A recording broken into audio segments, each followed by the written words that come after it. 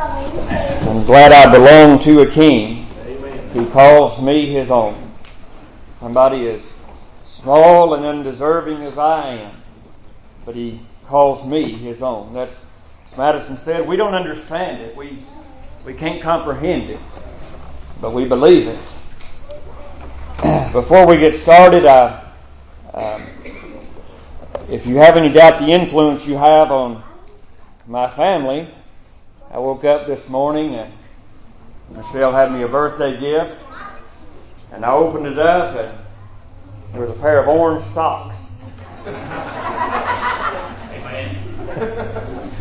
And I thought, what in the world? But they do have Smokey on them, and I sort of like Smokey, so I decided to put them on. But I appreciate all the birthday offerings and thanks, and there's no place I'd rather be celebrating our birth and here with you people, and I've grown to love you over the years, and I know that you love me, and that's something that we can feel, and from the bottom of our heart, looking forward to another year here at Lafayette, and I appreciate your confidence in me to vote us back in, and anyway, it's just good to be in the house of the Lord with you one more time.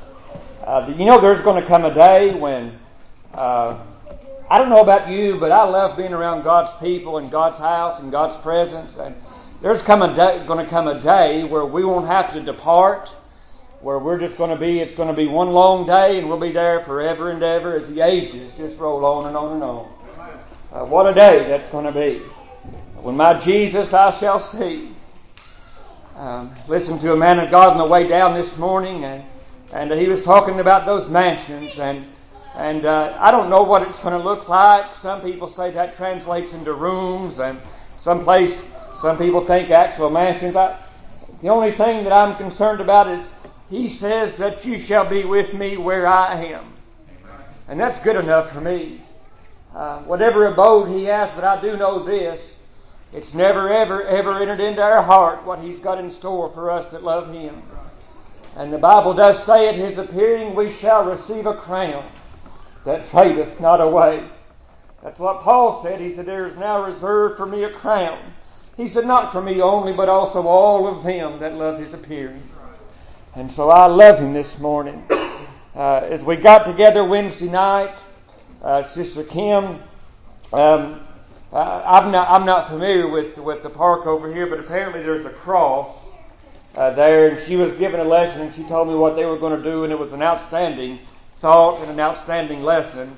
But she turned around just as she was leaving with the youth, and she said, Sam, if anybody comes in late, walk them to the cross. And I thought, boy, that'd preach, wouldn't it? Just walk them to the cross. And so today I want to try to walk you to the cross, so to speak. But we're going to read out of the Old Testament. If you want to turn two places, the book of Judges, chapter 20. But before that, I guess we'll start in Numbers, chapter 22. Both of them are kind of familiar, I guess, or at least one of them. Michelle said she was asking her and Tanya's Sunday school class the other day, or maybe it was during Vacation Bible School, if they'd ever heard the story of the talking donkey. And it's amazing what's in the Word of God. If you've never read it, it's a book that if any other author had written it besides the Lord's, you just wouldn't believe it. But as the disciples on the Emmaus Road says, did not our hearts burn while he opened unto us the Scriptures? I have no doubt that this is the Word of God, because as we read it, our heart begins to burn. And it becomes alive, and the words written on those pages, I know without a doubt, were written by the Holy Ghost as he moved upon men and told them what to write. And what a source of comfort and joy they've been. I'm 45 today, and for probably 30 years or more, I found comfort in the Word of God and comfort in the Scriptures. And been trying to preach nearly 25 years in February, and relatively speaking, very few have got saved, I guess, if you want to look at it that way, under my ministry. But that's all right. My job isn't to save, but it's to preach. And so when the Lord called us, That's what He called me to do, not to save a man, but just, and I've told you this before, there were 3 words that entered into my heart over and over and over, and it was just preach the gospel. That's all it was. That was my whole call, just preach the gospel.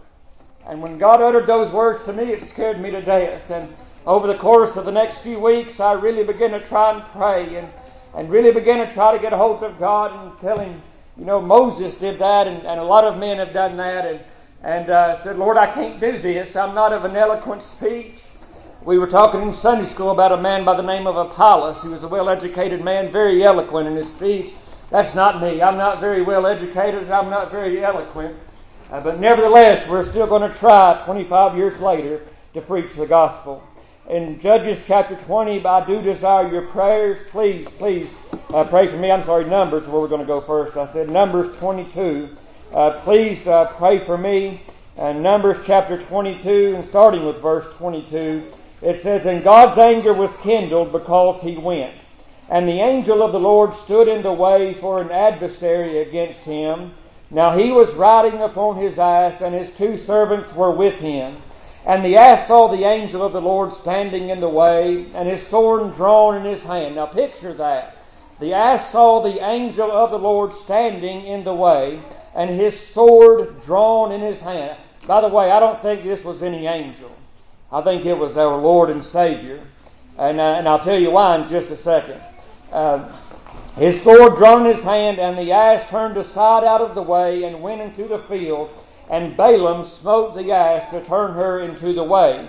But the angel of the Lord stood in the path of the vineyards, a wall being on this side and a wall on that side. And when the ass saw the angel of the Lord, she thrust herself under the wall and crushed Balaam's foot against the wall, and he smote her again. And the angel of the Lord went further and stood in a narrow place where there was no way to turn, either to the right hand or to the left.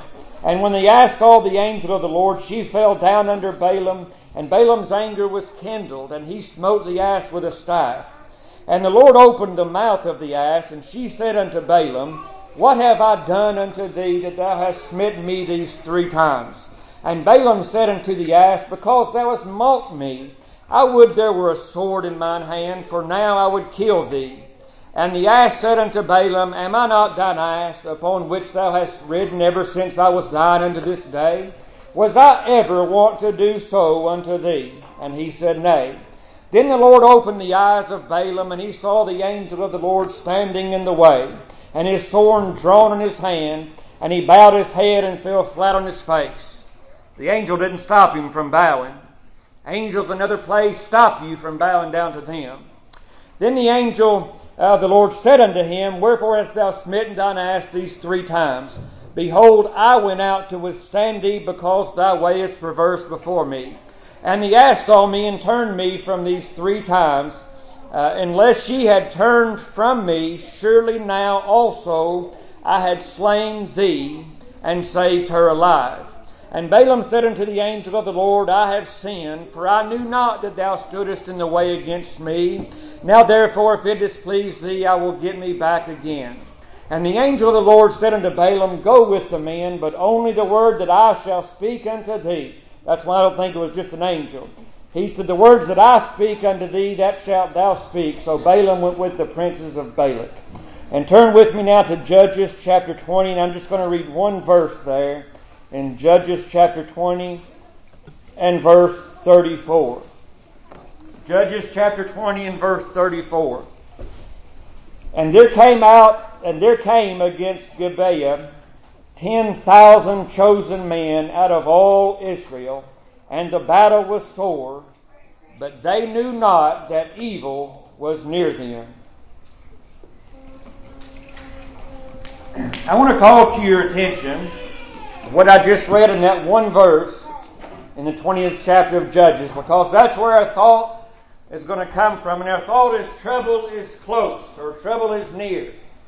Now, by way of introduction, in this book of Judges, there was a man, if you read in the 19th chapter and the 20th, there was a man who went out and he had a concubine. He was married and had married to this concubine, and she left him. The Bible says she played the harlot, and she ran off to her father's house, and about 4 months had went by, and this man, he went out to get his wife. He went out to get his bride and to bring her back home. And he found her at her father's house, and he got acquainted, met his father-in-law, and they met. And for a period of days, the father-in-law urged the man to stay. And every time the man would start to take his bride and go, her dad would encourage him to stay just a little while longer. And so for a period of days that began to work. But there came a day that he said, I've got to take my leave. And the dad-in-law said, would you stay just one more night? And it was toward the evening then, and the man said, I can't stay any further or any longer. So he grabbed his wife and his servants, and they went out. And the Bible says as they began to travel, they came up to, it wasn't Jerusalem at that time, but that's the town they came to. And at that time it wasn't part of Israel.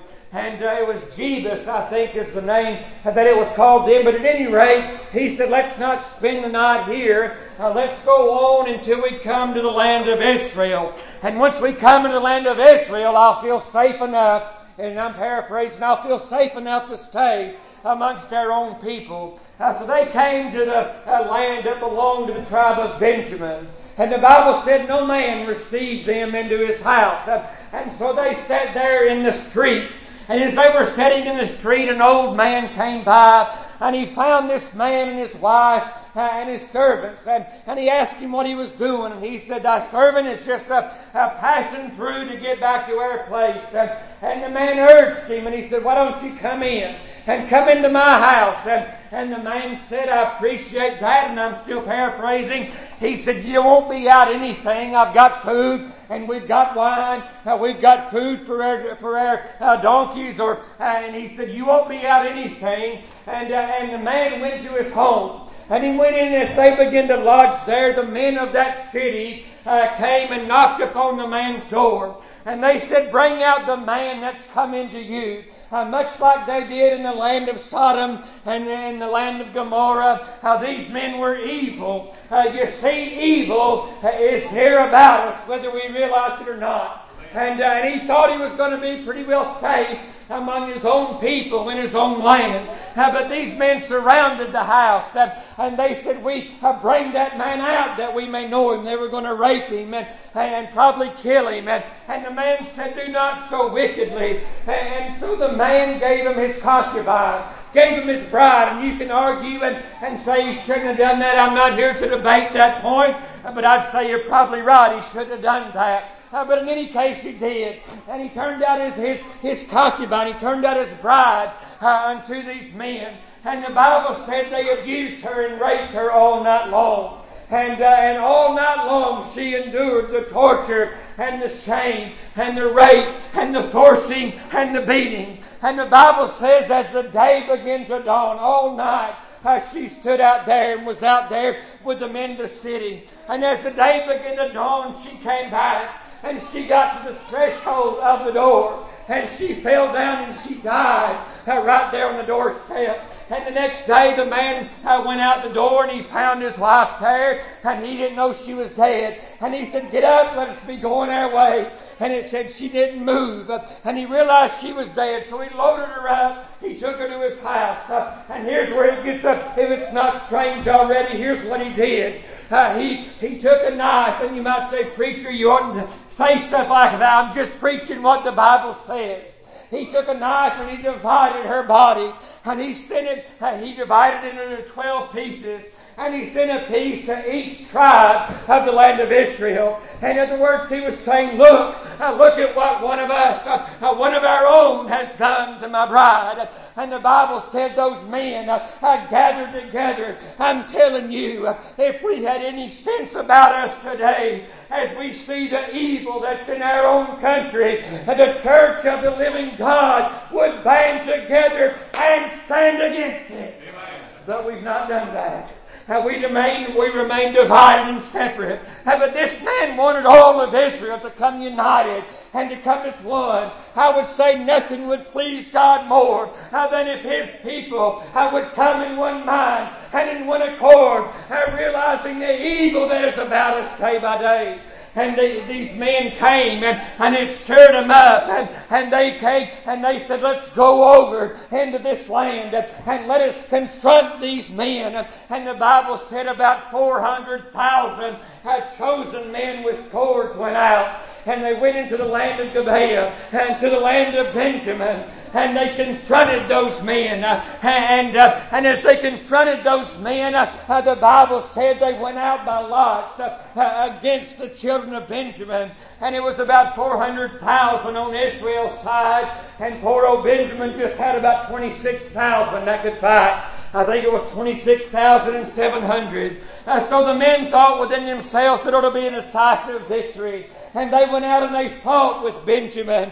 And the Bible says that Benjamin smote that day 20,000 people. And Israel run back and they had been defeated. And they went back and they cried unto God. And they cried unto God and they went out again the next day. And the next day those 26,700 killed 18,000 more of the children of Israel. And they went back, so they were down in their number about 40,000 men. And they went and they cried, the Bible said. And they wept and they cried. And they brought the case before the Lord. And the Lord said, go out tomorrow. Tomorrow I shall deliver them into your hand. But they had an idea. They said, why don't we, instead of confronting them in the valleys, why don't we draw them out? Draw them out into the highways. And the Bible said they set companies and they set guards. And so the plan was, Israel was going to draw Benjamin out. It was going to draw him out of the city and into the highways. And little did Benjamin know that there was another band of men that had circled around the backside and was starting to come up. They were going to entrap him. And the men of Israel fled. And the Bible said to draw them out. And Benjamin, awfully sure of himself and awfully sure of their self, said the men are fleeing like they have at other times. And they went in pursuit of these men. And the Bible says as they were in pursuit of Israel, that behold, they turned about them. It said they did not know that evil was near. And that's where I want to get my thought. They knew not that evil was near. They were so confident in their abilities. Lost sinner today, you may be so confident in your abilities. You may be so confident in your works. You may be so confident in your good deeds. You may be so confident in your religion. You may be so confident. But I would say to you today, you might not realize it, but evil is near you. And danger lies near you. Now these men had no idea. But as they were chasing Israel, the Bible says that they turned back and their city was on fire behind them. Then they finally realized too late. We're in some trouble here. And they were surrounded on every side. And my friends, there's going to come a day, God help you, that you would realize that before the day draws, that it's too late. That there's going to be trouble to surround you. And in that day, if you put off salvation, as it's been mentioned already this morning, if you put it off and put it off and put it off, my friend, that day will take you unawares. The day of your death will come upon you. As Brother Dave made mention, things can happen quickly. Things that you've always took for granted that was going to be one way might not be that way the next time. I thought about the times that God has saved my life.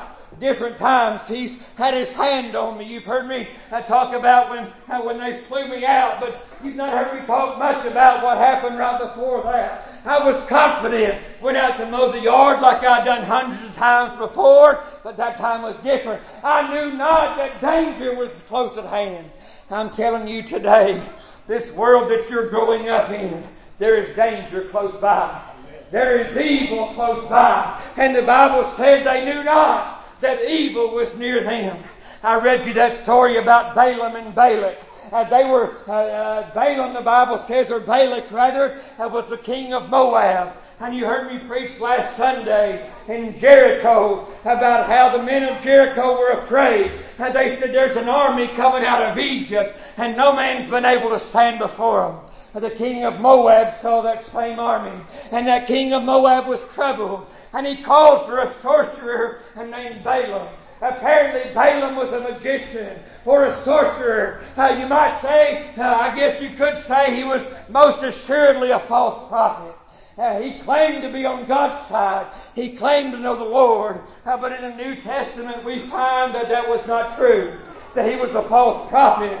But the Bible says that the king of Moab sent unto Balaam, and he said, I know that whoever you curse is cursed, and whoever you bless, they're blessed. He said, there is a group of people that's coming up, and he said, we're not going to be able to stand against them.